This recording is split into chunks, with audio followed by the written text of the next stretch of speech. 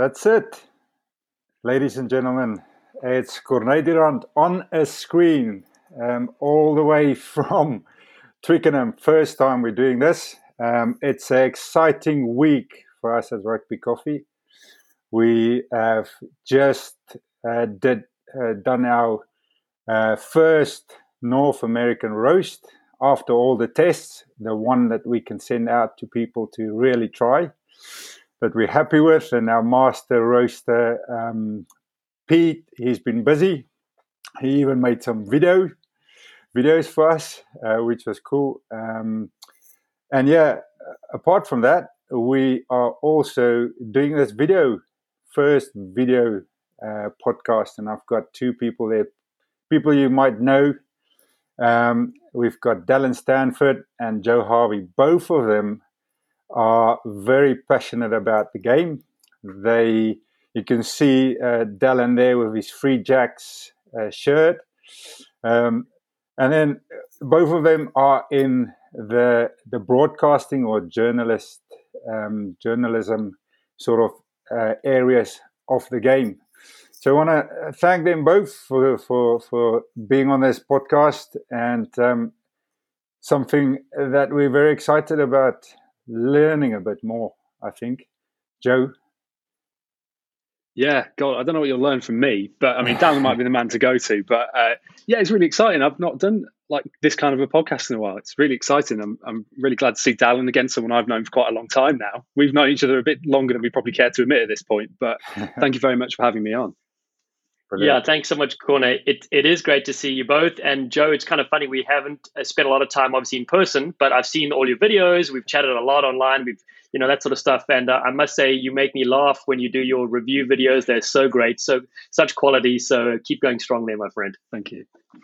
No, people, if you don't know, Joe Harvey is a rugby journalist based here in the UK. He has also got some affiliation with the North American sort of part of the world. Dallin is a Rugby Coffee brand ambassador. He's also a World Rugby commentator. MLR now coming up as well. Going to be busy with that. And World Sevens series. So two guys who can talk about rugby for sure. And Joe has got his own podcast, Talk Rugby Union, as well. And it's been fascinating this last year, all the podcasts coming out and all the different things people can talk about, and just seeing the passion about the game, first of all, the people within the game, and where it's going. There's a lot of questions around where it's going. So, Joe, you're passionate about the game, we know that, but why journalism and why rugby? Yeah, that's a good question. That's the question my parents ask me every time they ask for rent, to be honest. So, yeah, to be honest, I was looking at this during lockdown. Obviously, everyone knows in England we've had these lockdowns and all this kind of this nonsense that's very beneficial nonsense. It does just drive you a bit crazy after a while, which is why I'm probably going to go a bit mental at some point during this call.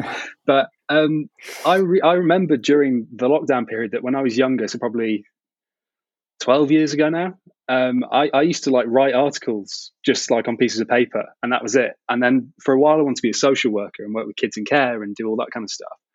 And then one day my head just went, there was just literally a light switch. And I wanted to do journalism. So I enrolled in a journalism course at a place called the University of Derby in the East Midlands. And then just one day just ended up writing about rugby I wrote a match report of Canada's game against Ireland, which was an autumn international friendly. And just started a rugby blog from there, and then got picked up by Talking Rugby Union, who I still do stuff for now. And that's just kind of where it all started. It's all just gone from there, really. And obviously there's always been that North American connection. And then, yeah, it's kind of just gone like that, really. You like it? Yeah, I do, to be honest. There's some days, like the day we're recording this, I mean, there's some days where you've got literally 5,000 words transcribed from interviews, and you've got to write 3 articles out of that. There's some days like that where you kind of think, I probably should just, work at Tesco's or something like that and just, pick up a regular wage every week. But I love it. Every week it's something different. You get to tell a different story, and yeah, it's so rewarding personally, just being able to do that, especially at the age of 22, which, you know, like I just get to do what I want for, like, what I would have done at uni for fun, but for a living. Amazing. Now, Dallin, you've known him for a while. Have you seen a difference in how he reports stuff? Well, I first want to say I like when Joe says when he was younger. He's 22 years old, by the way. So like that's ridiculous. First of all, to get into your passion and to start at that young age, that is an absolute blessing, and that's amazing. One thing I'm going to say, which I already mentioned earlier, is the videos that he's doing are just bloody hilarious because he's got a script and it's very tough to talk on camera. And also you don't want to read the words at the same time. You want to sound natural. And so it's so good. I just love that he rolls with it and just, has fun with it, because at the end of the day, I think what's more important than what you say is obviously how you make people feel. So if people laugh and they really get a sense of who Joe is and the personality is, that's amazing. You want that because you're going to be working in this career for the rest of your life. And so that is a really cool thing. And so obviously your content's great, but I just love how you bring that about. That's really, really so special. Thank you. Awesome. And Dallin, you obviously chomping to the bit to just get out and do a live game for, what is going to be a very exciting season in the MLR. So one of our first podcasts, you were part of it, and you mentioned there how come you got involved. But what is it that now that you've been in the business of broadcasting, what is it that keeps it interesting for you? Well, firstly, I want to say, and Joe touched on as well, when you do something you love, it's not a job anymore per se. It's you just love it, and the time goes by very fast. So being behind the mic and calling a rugby game, to me, feels like home and natural and so much fun, and the time flies by. Yes, you spend 3 or 4 days prepping for the game and all that sort of hard work but you like it, so you love it. You're excited to do it. I've had a lot of other rugby jobs and other things as well that I've done, which have not really been as exciting, where you look at the time and you're like, okay, I've got to slog through this. I've got to get this done as part of your duties. But when it comes to broadcasting, it's thrilling. And I think that's kind of what keeps me going back. It's, outside of playing where you're on the field and, you're having that special moment. You're in a big stadium. There are lots of people watching. Your teammates are there, camaraderie, and the game is so fun. I think commentary is for me personally, is the next best thing, because you're still in that seat. You're bringing the game to the two people watching. You get to, build up the players. You get to talk about the rivalries. You get to be such an integral part of the game, which I think is so cool. And again, there's no pressure. When you're playing, there's a lot of pressure. I remember playing club rugby, which is great fun and brilliant. But when it got to the international 7 stage, there was that pressure and that, fear of losing and fear of making a mistake. And that you put that pressure on yourself, obviously, but you are representing your country and your name and that sort of stuff. So that I would say is tricky. Where broadcasting, you're there to have fun and hopefully provide some sort of entertainment as well. So that kind of keeps me going back. And each game is live, so that's what I love too. It's thrilling. You never know who's going to win a Sevens World Series. You don't know who's going to win a Rugby World Cup or MLR fixture. Anybody could win on the day, and I think that's what kind of makes it so exciting and so thrilling to be a part of. Yeah, you're basically voicing the adrenaline, don't you?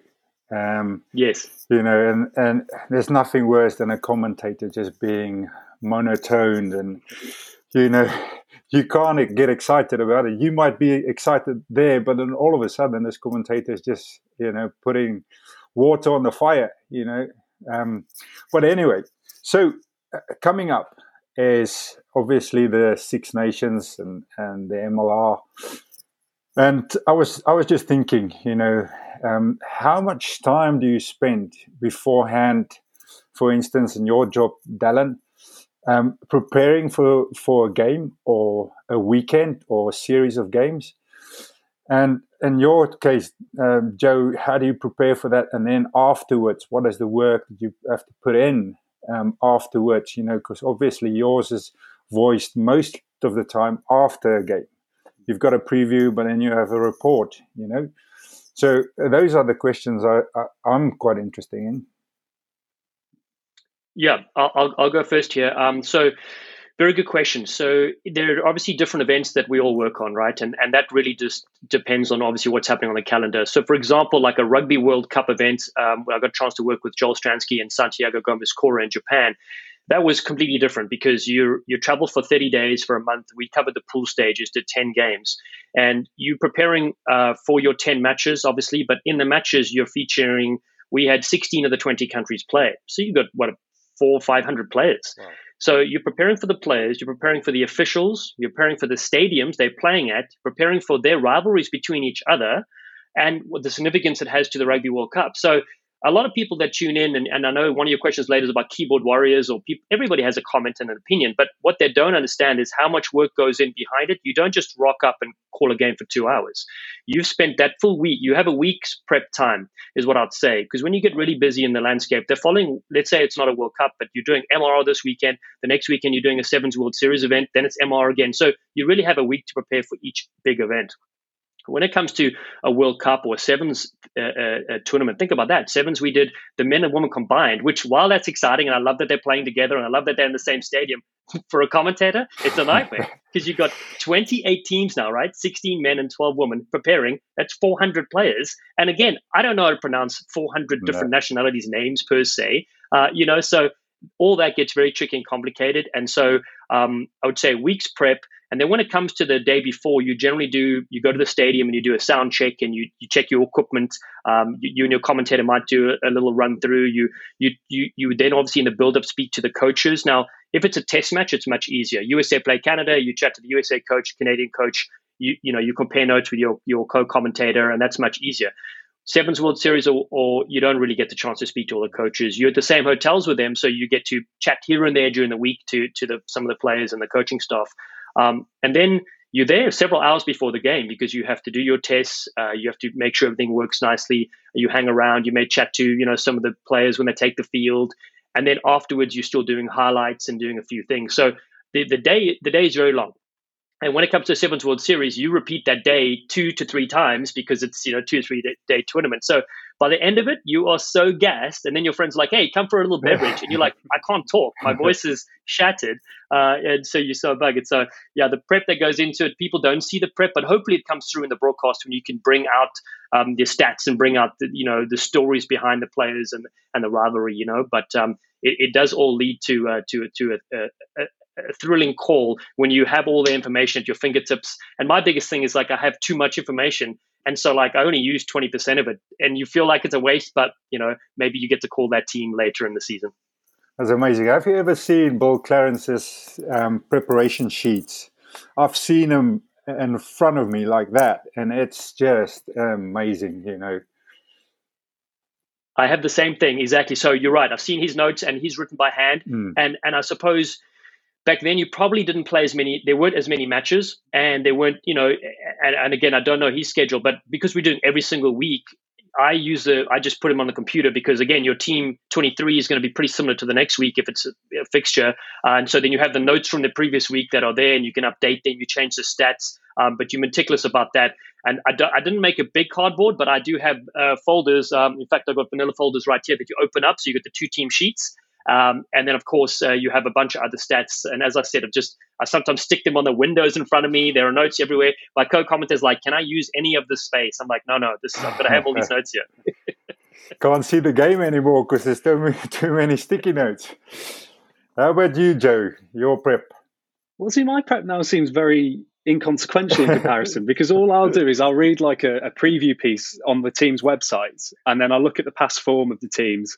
And then that's pretty much it, because you rock up on the day and everything else that's, in front of you is just going to happen. And if you're doing a live tweet, say you're live tweeting a game, I was at Wasps Gloucester at the weekend, for example.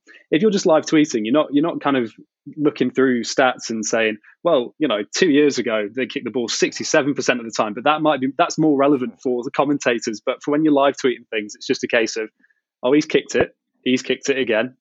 He's carried it this time, and now he's kicked it. And that's just kind of the way it goes. And then you're writing a match report kind of at the same time. And all that has to contain is what happened in the game. No one's really that first. If you have access to the stats quickly, you'll whack them in there because they're often really interesting, but you just try and go for the big talking point. So, for example, in that game I was at the weekend, Ollie Thorley got sent off for what I thought was the opposite man getting pinged for by the TMO. So that's the thing you'll focus on. Ollie Thorley got a contentious red card, and that's what you'll talk about for the rest of the piece and say this, that, and the other about it. Was it the right decision? But ultimately, the decisions happened. So, there is also that logic of you can't do anything about it, but this is what's happened. In retrospect, could it get pulled back? You don't know. And then after that, that's pretty much it for me. Sometimes you'll get quotes after the game and then you'll put them in afterwards a little later on. But generally, you kind of just watch the game, get some quotes, and then you're kind of on your way home. And often when I'm doing my research for a game, I'm on the train on the way there and I'm just on my phone, just kind of scrolling through Leicester Tigers' Twitter feed or something like that and saying, oh, that's interesting, I didn't know that. And then that's it. And you just kind of lock it in. That's how my head works anyway, but everyone's got different processes. Of course. And do you write for anybody specific, or is it for your blog? Oh yeah, so I mainly write for Talking Rugby Union, which is a completely online based kind of website, rugby news website, and they're the people I've been with since I was 19 now. So yeah, like I've always written for them, and then they give me these opportunities and just say, "Do you fancy going to a game at the weekend?" And I'm like, yeah, because as I've said before, I'm 22. It's not like I've got loads going on in my life where I'm just going to say, oh no, sorry, I've got to take the kids somewhere, because that's your excuse, Cornet. I don't have that excuse. So I end up traveling. I mean, I used to travel, I think, 7 days of the week, which was the way things used to be before COVID. But now it's once a week if I'm lucky. But yeah, I mainly write for them. And then I used to do match reports for MLR last season. This season, they don't want me to do those. But yeah, I used to do those from afar, and those were some late nights up until 3 a.m. This time last year, up until 3 a.m, 3 hours sleep, woke up again, and then was on my way to London to watch England-Wales twice with the men and the women. And that seems a long time ago, and I'm very grateful for all that. You're talking about 3 years ago. You should have just said when I was young, like you said earlier, instead of when I was 19. Well, look. Now, obviously, you guys get to go, when it's on, and you can get to a stadium or to a game. You get to meet different people. You get to meet characters. You get to see and stay in different places, and you got to see people off the field. You got to see you've got that opportunity. You in that environment where you're reporting. Or commentating, you've met a lot of people, and my question to you is: are there any people that you learned of, and are there any people that you have stories of, or characters that you just either respect, or just funny people that you enjoy seeing when you're on the going out to a game? Somebody you might see every time, or you might have somebody like that, Dallin, but you might have plenty, So give us an idea. Okay, so let's see. Well, firstly, I think part of your question is a good one too. Is who have you learnt off and that sort of thing. And I'm definitely so grateful for all the commentators I got a chance to work with, particularly when I started out about 9 years ago. There was no school I went to for commentary. I wanted to do journalism like Joe did, but I didn't get a chance to study that. I did marketing and advertising. And so my background in broadcasting was literally as an ex-player. I knew a little bit about the game, and I have the energy and passion and excitement. And so that's all I had. I didn't really have the technical expertise, and there's a lot of behind the scenes camera work, and the director's in your ear while you're watching the game. Someone else is chatting to you. So all that sort of stuff nobody really sees or hears, but there's a lot going on. And particularly when the camera is on you, when you're doing your pregame and during the halftime, you literally, there's one commentator, this classic story. The camera comes on him, and he's a US guy, Ray Viers, beautiful man. But he freezes and he just doesn't know what to say. And the camera's on and the red light's on and everyone's saying, go, go, go. And he froze for that moment in time. So I've been in situations where they're like, okay, Dallin, do the highlights, and the camera's on you and you're talking about the highlights and the screen goes black. And you're like, I can't see the highlights. You just have to carry on going. And even the people are like, oh, that's not the right try. What are you talking about? They don't know that you can't actually see what's going on. So there's a bunch of things like that. So I've learned off Brian Vizard, former US Eagle captain and a legend. We paired up really nicely together. And then on the Sevens World Series, there's so many great people and characters. Keith Quinn, he's been around since like 1940. And I only joke with him about his age. But he really the ultimate professional. Him and Nigel Starmer-Smith, who I didn't get a chance to work with. He had retired before I got in the Sevens Series. And then you get, younger legends coming through like a Sean Maloney, such an amazing voice and the way he's able to articulate himself. Rob Bickerman, the former England captain, Tiana Penatani, Gareth Rees from Canada. Characters like Willie Losey. Willie Losey I really love his voice, and he is a character off the field. That man can sink a drink in 2 seconds. And if you happen to hold the drink in your right hand and have a little sip, you have to squash that drink. And he's lethal. We're like, hey, we got to, we're after the games, when we're done, we, have a few days off, obviously. He will certainly punish you for that. One of my favorites is Carl Tanana, the Kiwi. Absolute great man. We have great chemistry. We definitely make each other laugh. And another one is Mark Robertson, the former Scottish player. After a couple of drinks, we're always, telling stories, and we're talking about the days we used to be able to run up walls and backflip and land on our feet, which never happened, by the way. And so we'd have to reenact that in our 40s. And so, there's a bunch of great folks. And I mentioned obviously Joel Stransky and Santi Gomez-Cora. But when you talk about stories, I mean, there are obviously some funny moments in the broadcasting world, but the other people might not understand because they don't know, like that screen goes black. Or one game I commentated in the US, I couldn't hear my co-commentator. The audio wasn't synced up correctly. And all I could hear in my ear was the loudspeaker and the person booming, "Ladies and gentlemen, welcome." And that's in my ear at full volume. So I'm trying to concentrate on what I'm saying, watching the game, can't hear the person I'm talking to, and they're like, "What do you think, Dallin?" And I don't even know what they said. So there's many little laughs behind the scenes there that obviously not many people are privy to or understand that. But I can't go into all the drinking stories, my friend. No. Well, no, that's good. And Joe, anybody that springs to mind for you? I mean, yeah, I've been fortunate enough to spend time with some interesting names, like not really extended periods of time. It's often just like you kind of sat there just having a chat, and then that's often the end of it. But in 2018, I got to go to Teen with the PSA Academies, which is Philippe Saint-André's academy. So I spent, I think, the best part of a month with him, just chatting about rugby and whatever other nonsense cropped up. And that was really good fun. France won the Football World Cup whilst we were in Teen. We were watching that in the bar and stuff like that. We were all ordered to wear our blue shirts that had been given to us to wear like as staff. And literally, I just get a text saying you have to wear your blue shirt. If you do not wear your blue shirt, you are not going to be allowed in the bar. And I was like, okay, so that's how this is going. I've been forced to support a country that I'm just not associated with in any sense.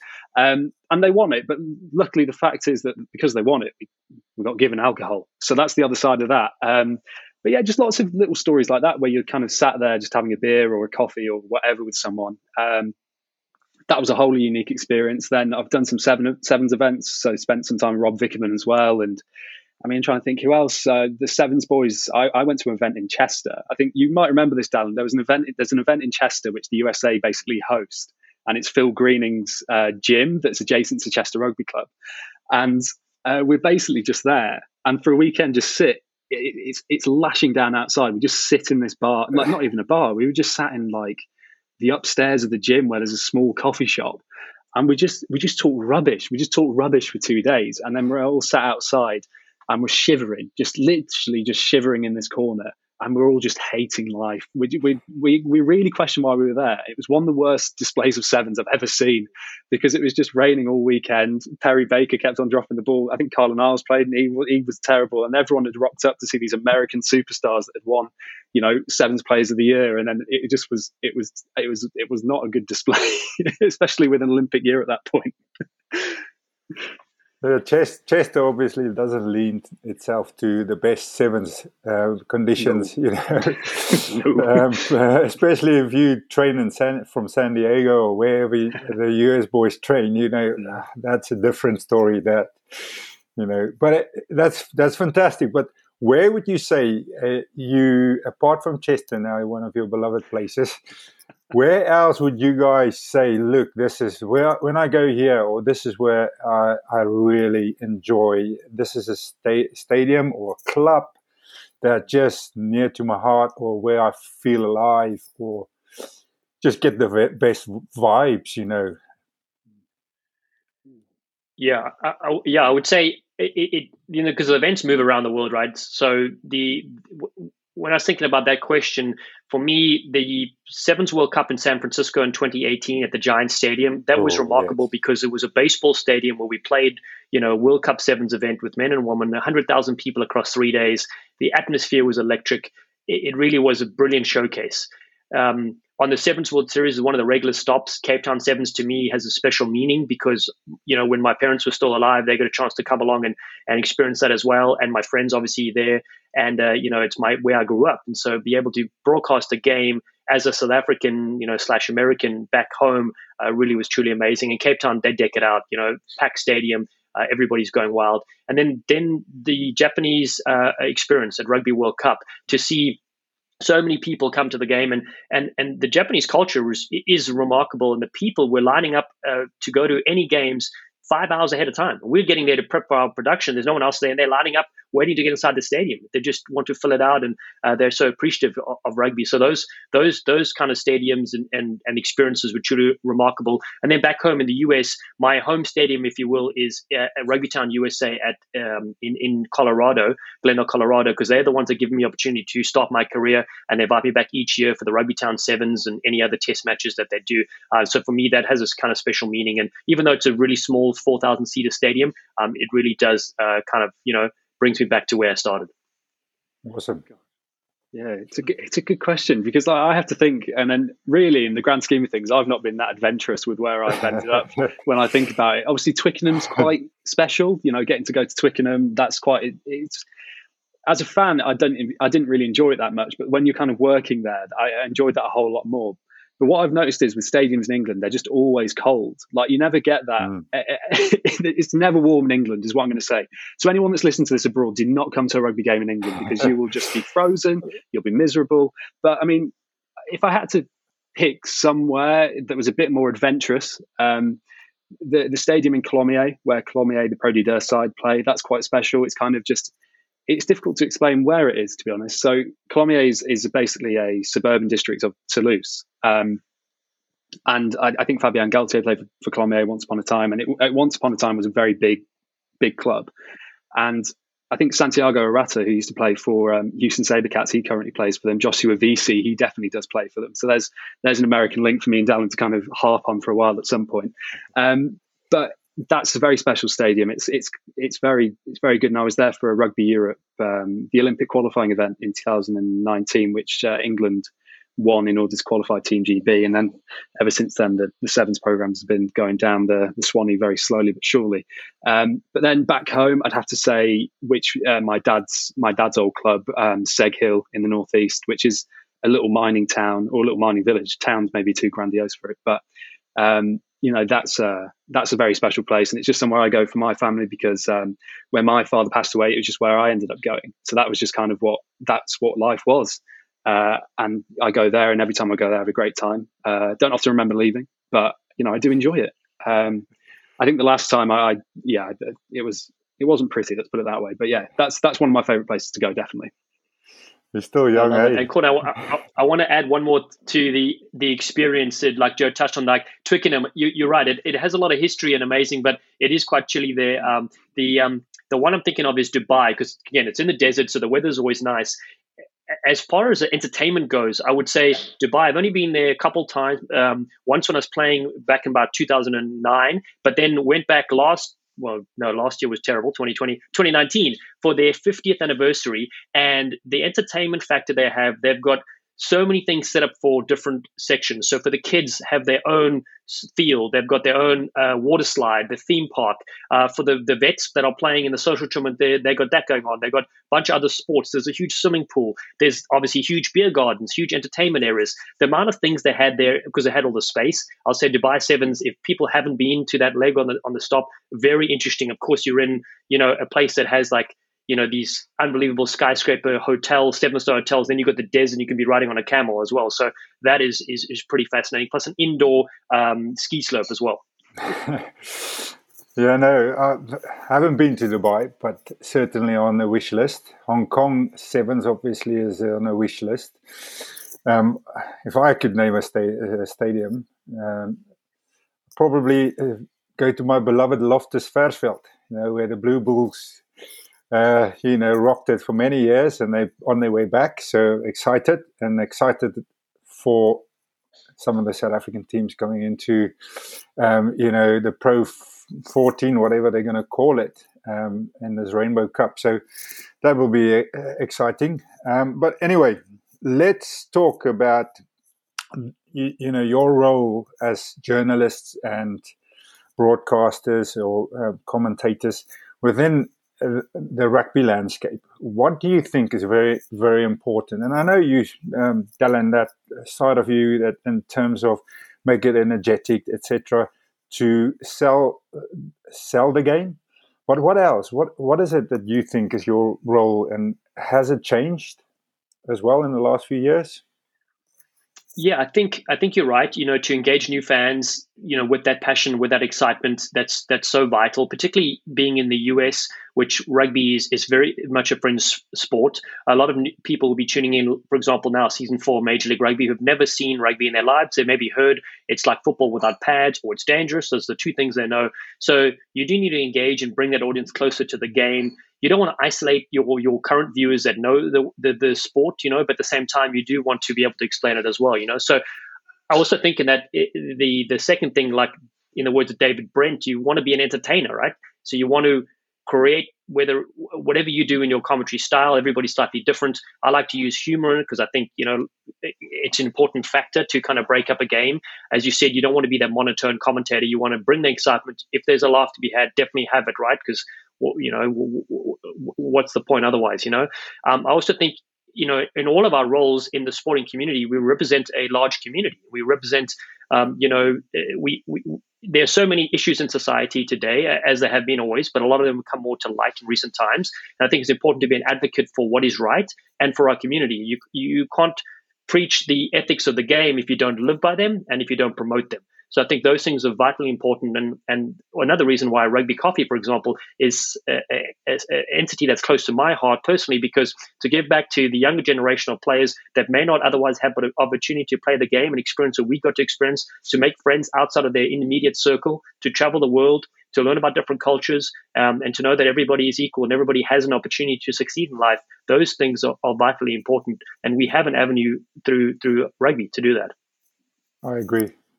Totally. Joe? Yeah, it's an interesting one because I see myself still very much at the start of my kind of my role, my say in the kind of the environment. I mean, the rugby landscape is, it extends far beyond me and everything like that. But so I just kind of see it as telling as many stories as possible, really, like, because everyone wants to hear about.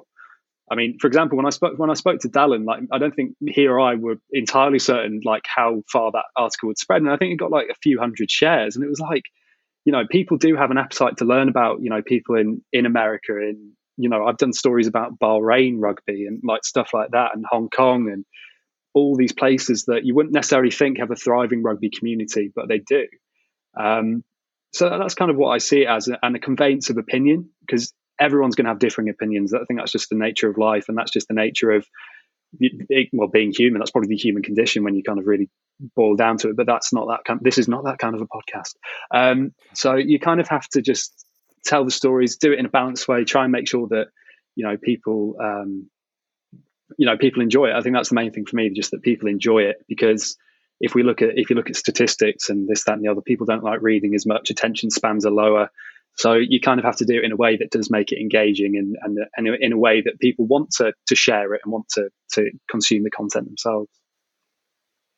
Definitely. And I think that the values that, like you said, Dallin, if we live by it, or if we want to promote it, we have to live by it. And rugby has been making some, very important steps. World Rugby going towards certain things that needs to be addressed and addressing them, and hopefully there's more coming, which is very important.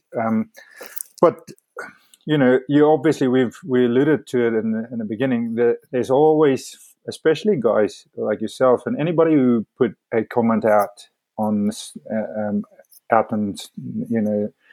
the World Wide Web, whether it's via social media or whatever, you open yourself up, for abuse, first of all. Second of all, open up yourself with people who might agree with you.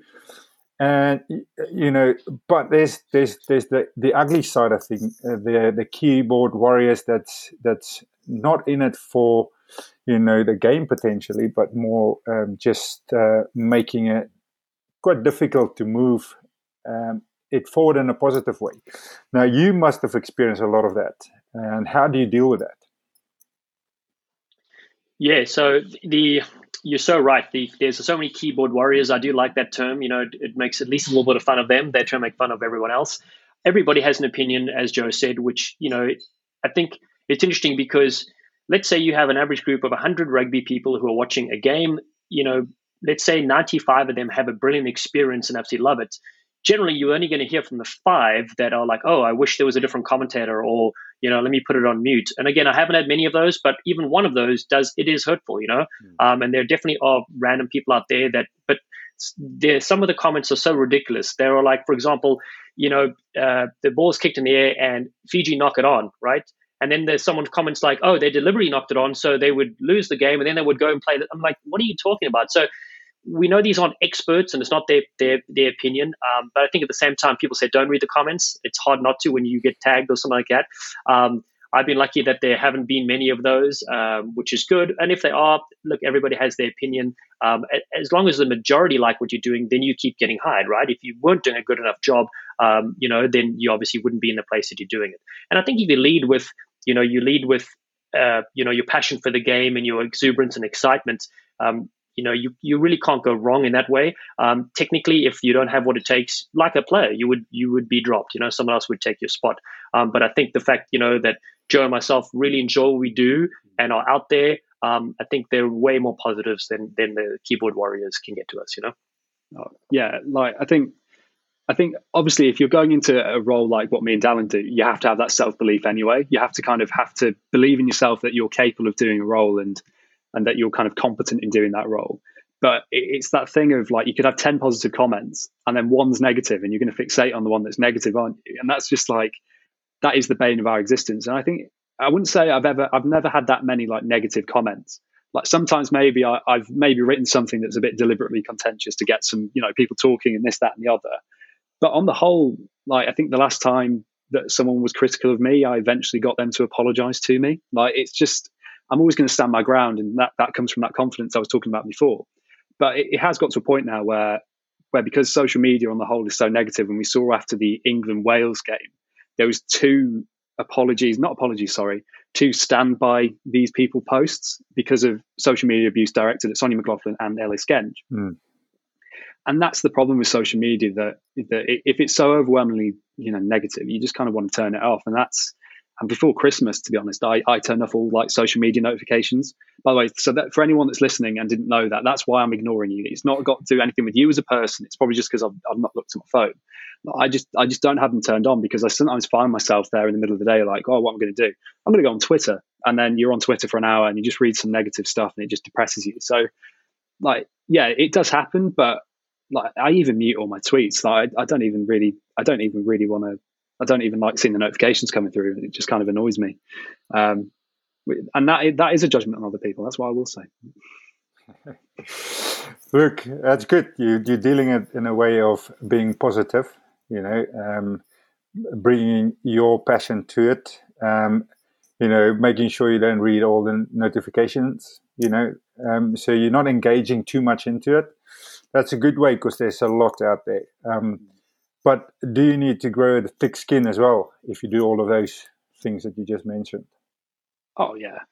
I think it, yeah. Okay. Like, I think because sometimes like it's one of those like where we saw with those things the other week, like Ellis Genge like not clapping because he was fixated on a corner of the Principality, like things like that. It's just so nonsensical. So when it sometimes feels like you're getting criticism for something that's not really a thing, that's when you need that thick skin to say, these people are upset. These people are just trying to be, horrible for the sake of it.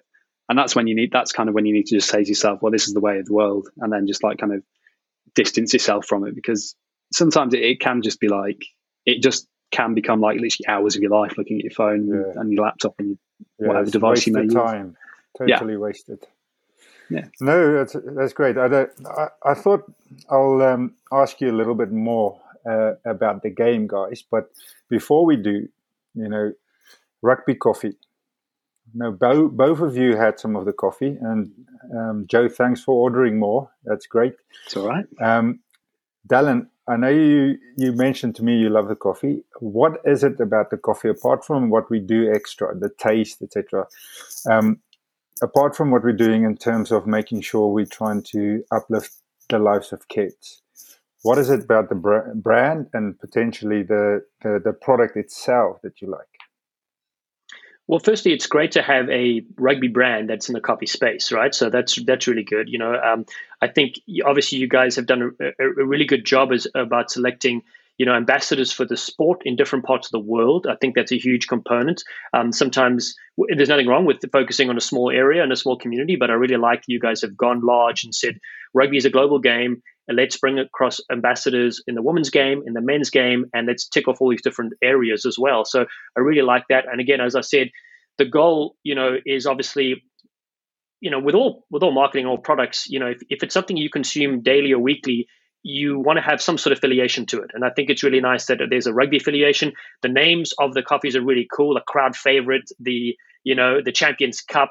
You got the French one too, so the flair. So the tastes are great. It supports a good cause, which is very important, and you do feel part of a larger community as well. My problem is that I drink so much coffee, I'm going to be out of it so soon, so I need to order more of it. But I think those kind of things really make me want to support it. Awesome. No, I know yours has been sent to you because so Pete did it on Tuesday, and got it ready today. And then it's been sent today. It'll be gone by Wednesday, my friend. Well, that's good. That's a good thing. But Joe, you had a Juhei, and you use a mocha pot. And now I haven't used the mocha pot at home yet, but your video, just talking about it, made me smile, made me very happy as well. What do you think of Juhei? Well, I mean, it made me smile as well. I think there's not a day that I can remember in recent memory where I've not started the day off by getting that pot. I mean, I don't know where it usually is, like on the side somewhere, probably just been washed the night before. There's not a day that I don't wake up and get that pot and have some coffee. And then when the Juhei arrived, I was kind of like, yeah, this is a bit of me, because I like a dark coffee. I like a dark roast. So it was perfect. And I just think it's such a, so this is going to sound a bit daft, but it's such an identifiable brand immediately. Like, I don't know what it is about it, but every time I just see like the packaging, or even if I scroll past one of your posts quite quickly, obviously I go back up and like it afterwards. But like when you see that, it's just recognizable. I instantly go in my head, even if I'm scrolling past quickly, I just go, oh, that's rugby coffee. And yeah, and the Juhei is just, that's perfect for me. I like kind of that dark taste, because I like a black coffee. I've moved recently into the world of oat milk as well, which I had with the Juhei as well, which was actually really rather good, which sometimes you don't know what to expect when you whack milk into random coffees that you buy, or, so yeah, it was lovely. And it's, I need to buy some more actually, because I think I ran out the other day. That's my levels of consumption at the moment as well. Awesome. Now, I mean, we've had some 5-star reviews, and we're very, very happy, obviously, about that. And just shows you the coffee that was selected, and how the people who make it, the premium we put on it in terms of making sure that it's quality coffee is now coming through. And now that we are rolling out into the North American market, and slightly adjusted the profile a little bit, especially to sort of stick with what we have, but also, make sure that the American market will love it. So we're excited about that. And thank you guys for those comments. But let's go on to the game, the women's game, growing massively. But, obviously there's a lot of that needs to be done, to raise it. And yes, there's a few things that makes it difficult, some obstacles. But we had the International Women's Day the other day. People stepping up and saying, "Look, we need to do more." So, what do you guys think about the game, the health it's in, the quality? And where can we take it, and what needs to be done? you want me to take this one first, Alan? Or yeah, big questions. Exactly. I think let me answer on the 7 side of things. Right, that's where I'm more familiar with. It's a very interesting question, and it's a difficult answer. From what I've seen in the last few years, I've enjoyed that the Sevens World Series had made more of a push for the women's game. And I know that there is a divided debate whether the men and women's tournaments in the Sevens World Series should be played together at the same venue or whether they should be separate. And I think World Rugby's done a good, a good mix with tournaments that, like we did the Dubai and Cape Town Sevens together, but then, the women had their Langford Sevens separately, the men had Vancouver and they had LA, and so they're different ones there. It is very tricky to satisfy everybody, obviously, on both sides. But I do think the more the women can play in the larger stadiums when their crowds are full, the more people will change their opinion if their opinion is not a positive one about the women's game. I've obviously had a fortunate opportunity to watch a lot of these, the high level matches, and it is phenomenal. The talent is exceptional. The list of players that you could rattle off that are world beaters is truly amazing. And so I think the more people that get to watch that, they will change their mind. South Africa is a good example where when I grew up in South Africa, there wasn't a thing as women's rugby. When I came to the US in 2003, my first rugby practice, our men's team had a women's team. And I was like, oh, wow, this is amazing. And we had an equal number of women playing rugby as men. It is very popular and has been growing tremendously, obviously, the last 2 decades. So the fact that South Africa put out a women's sevens side recently at the Cape Town Sevens was really exciting. It's a start of the pathway there for women to be professional rugby players and take on the world. I know my mom would have loved to have played rugby back in the day, but it wasn't allowed. It was a boys' sport or a men's sport back then. And I know she broke her nose playing rugby with the guys and loved it. Carry on playing, So I think those kind of things will break down barriers, and I think the media and broadcasting, are doing a better job. But we need to keep continuing to promote the women's game, promote these star athletes, and raise the game, and they will create a next generation of young woman coming into the sport. And that's the thing. Anybody that watches, in the US, and a Lev Kelter or Naya Tapper or Christy Kershey, they look up to those players and go, I want to be like that player. And the fact that there are scholarships for rugby available, and I'm talking mainly now in the US, obviously around the world, but in the US, to get into a US university through rugby, there's only a few people playing the game. So your chances are even higher than going through one of the other sports. So those kind of things I think are vitally important for the game. And that's just what I'm seeing on the seven side of it, Yeah. And when you kind of move to 15s, I mean, if I take kind of the England focused approach and then we kind of expand that further, it's like, when you look at the way the club game in England in particular has changed since the Premier 15s was introduced, now the Allianz Premier 15s, I should probably say, as someone's going to get their book out of terms at somewhere and say, you said that wrong. I've had a few emails recently, if you can't tell. But basically, as soon as that competition's come in and then they've introduced the professional contracts, it's a classic saying that, if you invest in something, eventually you will reap the reward for it.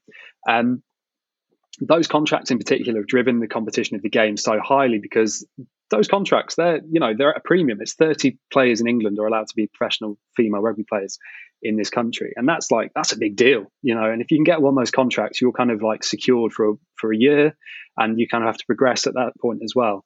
And as a result of the Premier 15s and the quality available there, we've seen some brilliant players move to England. We've got Banana Caplis at Harlequins. We've seen some Italians. There's numerous Spanish players playing in Exeter, as well as there's Japanese international playing at Exeter.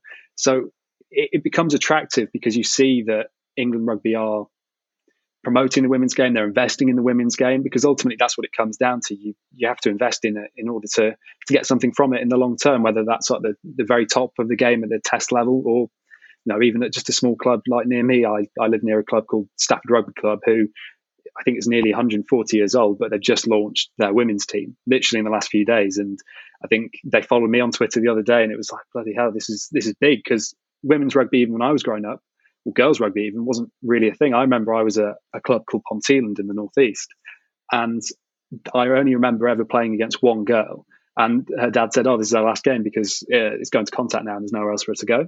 And that seems like now, in the space of probably 15 years since then, that's a huge dynamic shift in terms of people wanting to play the game. There actually been a pathway available, because in the northeast now they've got what's their name now? It's Darlington Moden Park's team, but they're combined with Durham University, and that's where it all gets a bit confusing. But I think it's exciting. I think it's the fastest growing form of the game, and obviously we've seen the Rugby World Cup's now been postponed until next year. That's probably beneficial in terms of for everyone involved, in particular because of the tourism aspect. I mean, Dallin, when you were in Japan, was there ever a hotel that was empty? No. There you go.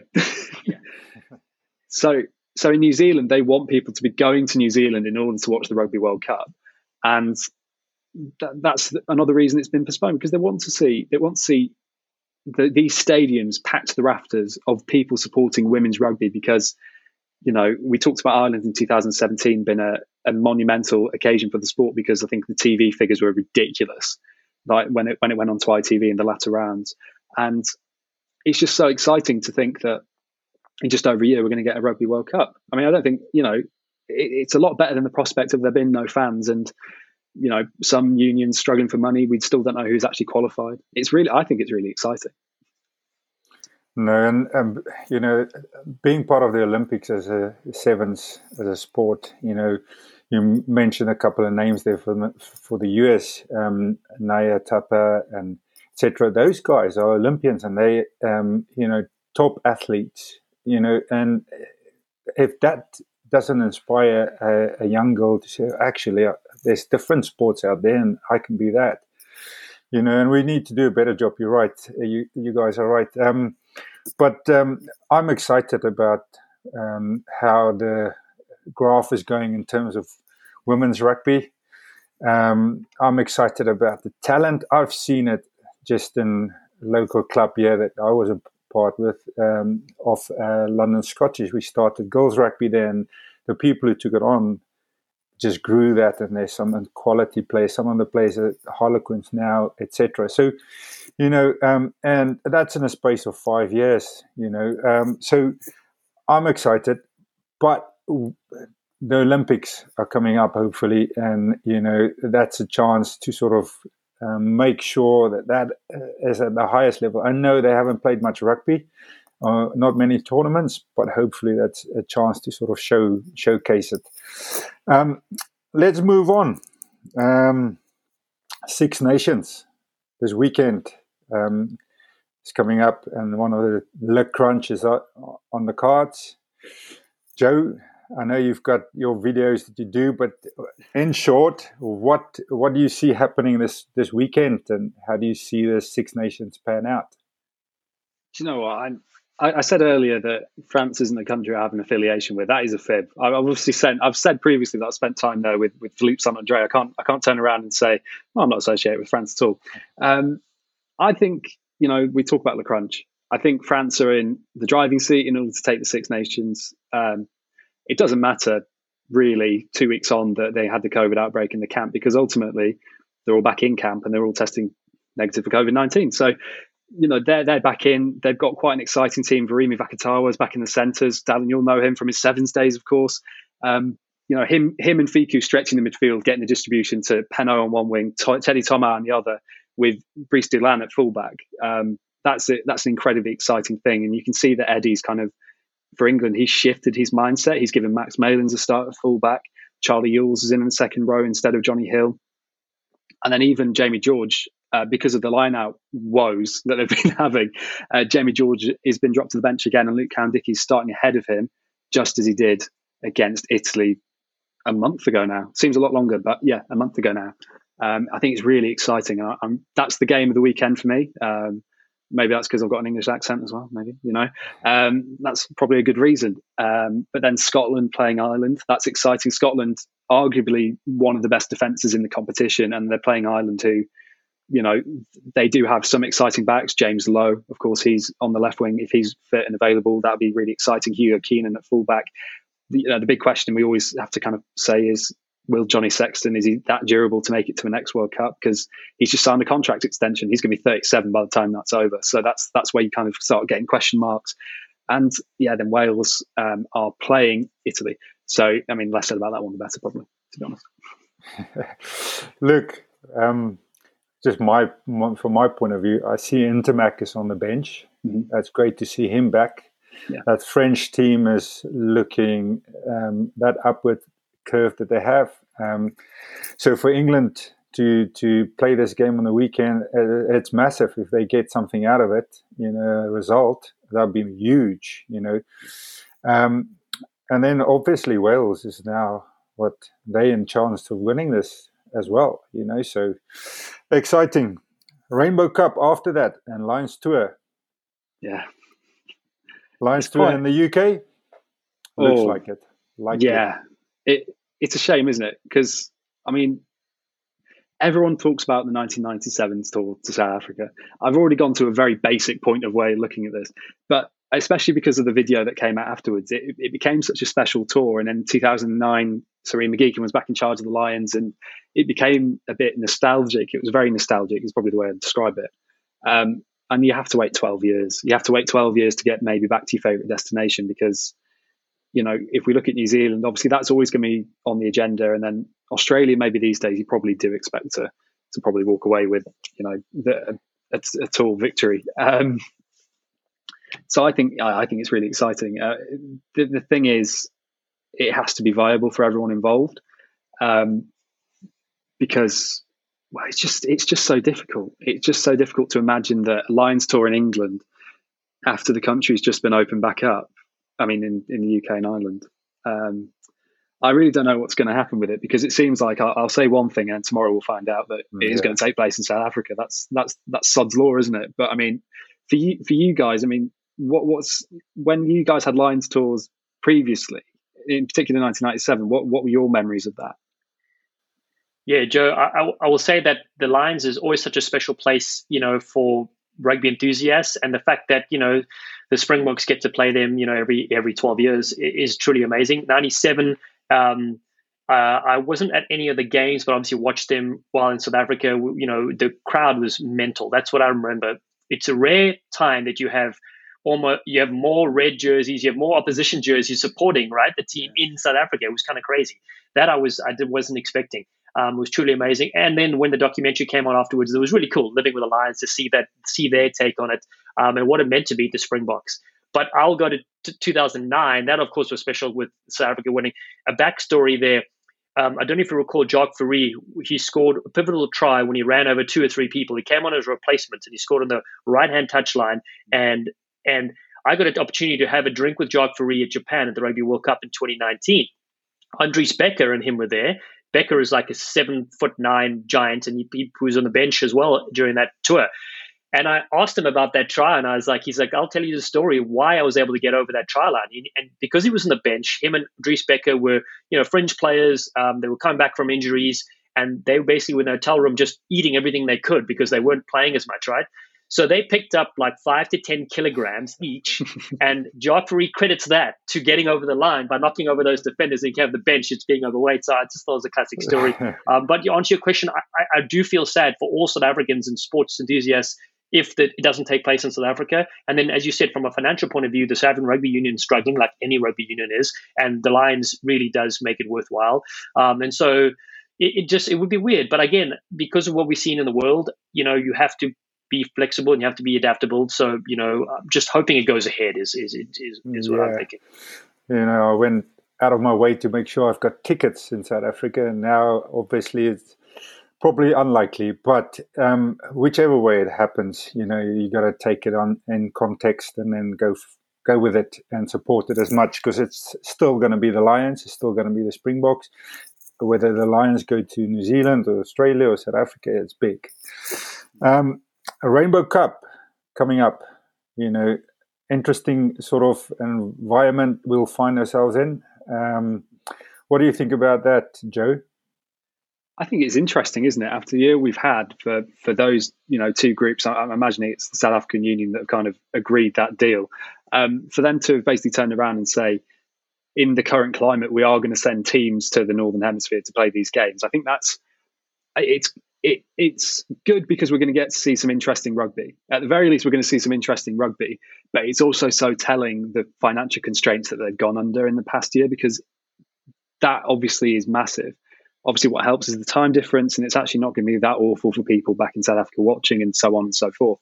But it's going to be interesting. I'm definitely going to be watching it. It's it's not often. I've got to be honest. It's not often that I do watch the Pro 14, but in terms of getting to see that, and saving grace is that we did see the Cheetahs and the Southern Kings actually playing in there the last couple of years, and it shows that it's a formula that works. Again, and it's a word we use a lot. It's exciting because it's different and it's going to be completely new. We're not going to have seen anything like that before in terms of domestically in particular. So I think it's going to be an interesting competition. I think the South African teams probably are going to be well up for it as well. I think everyone's going to say, well, the Welsh, the Irish and the Scottish are all at home, and the Italians, they're all at home. So it's going to be quite easy for them to adjust to it. But in terms of the South Africans, it's just going to be like a big tour. It's not going to be like, and it could even be a make or break situation for some of these guys that have Springbok aspirations, for example, because, they might not have ever toured before. They might not have ever done that. And if they thrive whilst on tour, that puts them in the shop window. So there's so many different things to it. But first and foremost, it has to be a business thing that works. And obviously people have said, this is going to make us money, because ultimately we want to be competitive again in, the World Cup's only 2 years away now. No, and from my point of view, I think it's very exciting. It will, first of all, for South African side of things, you will start getting to keep players a bit longer before they go overseas. So you're competing in that sense, and then that means you've got more experienced, more quality squads, and that will pick up the quality of our sides again, because that's dropped a lot. So it will be interesting to see where we're at in terms of, franchise or club rugby. But yeah, exciting. I think it's a good thing. The world is now, this COVID has now opened things up, so we can change a little bit what we do in terms of finding out, is there a different product out there, or is there a product that we can adjust or make better? So just very shortly, we are entering into the MLR season, and this is exciting. And I mean, it's been building, and I'm so excited about it. I can't tell you, because it's different. For me, it's totally different. Anything, there's new teams in it. Teams are going to play at the Memorial Coliseum, whatever it's called in LA, and it's incredible. I know there's been MLR before, last season for a little bit and the year before, but now it's getting actually stepping up. So Dallin, and I know you're going to commentate at one of these games next weekend. So what's your take, and how's it? What's the vibe around there? Yeah, well, firstly, I'll say, it's professional rugby in the US has been talked about for decades, and it's something that just didn't quite get over the line. And so this is really exciting. 2 full seasons being played. Obviously, last year was just a few weekends into it, and so this technically is season 4, but obviously the third real season. So that's really good that it's getting momentum. There's getting interest from a bunch of different cities and franchises. So Los Angeles will be their first season, really, really cool. Dallas, Texas will be joining next year, which is good. They were set to go this year, but COVID and everything else maybe put them back a bit. So that's really great. And the fact that there's also a Canadian team in the league is really good for North American rugby as well.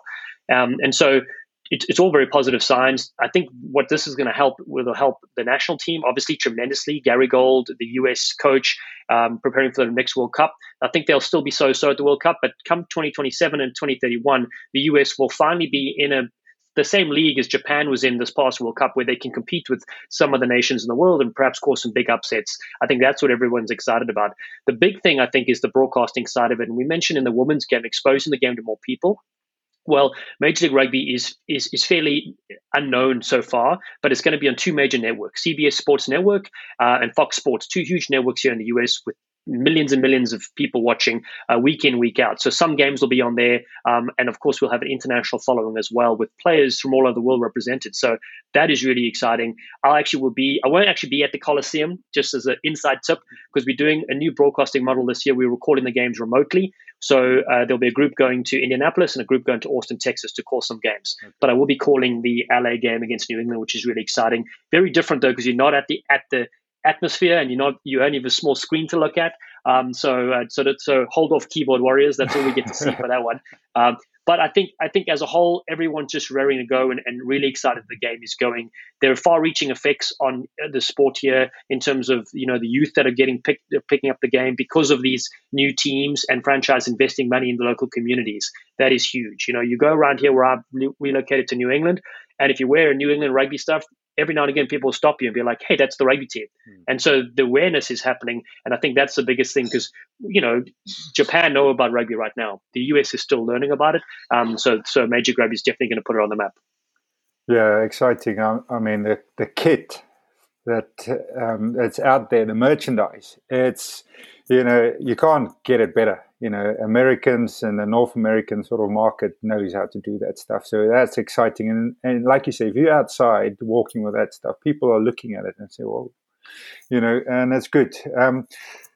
So we've got DTH van der Merwe, our other brand ambassadors. He's got Matt Guiteau in his team. He's got Adam Ashley Cooper in his team, and that backline.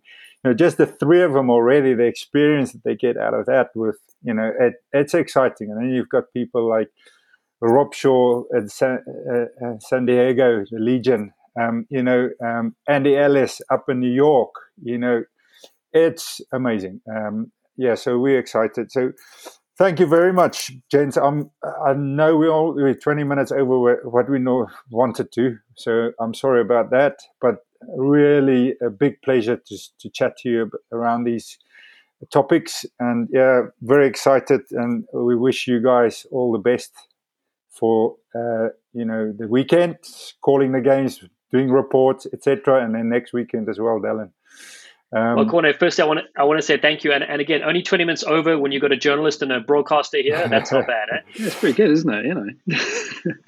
No, brilliant, guys. And thank you very much for your time. People, subscribe to our coffee. Rugby Coffee is going to be available in the North American market at the end of the month. We'll run a pre-order campaign. Over here in the UK, we send it out to Europe, etc. So rugbycoffee.com. And let us know what you think. Thank you, guys. Have a good weekend of rugby. Thank you, Corné. Thanks, Joe. Thank you very much.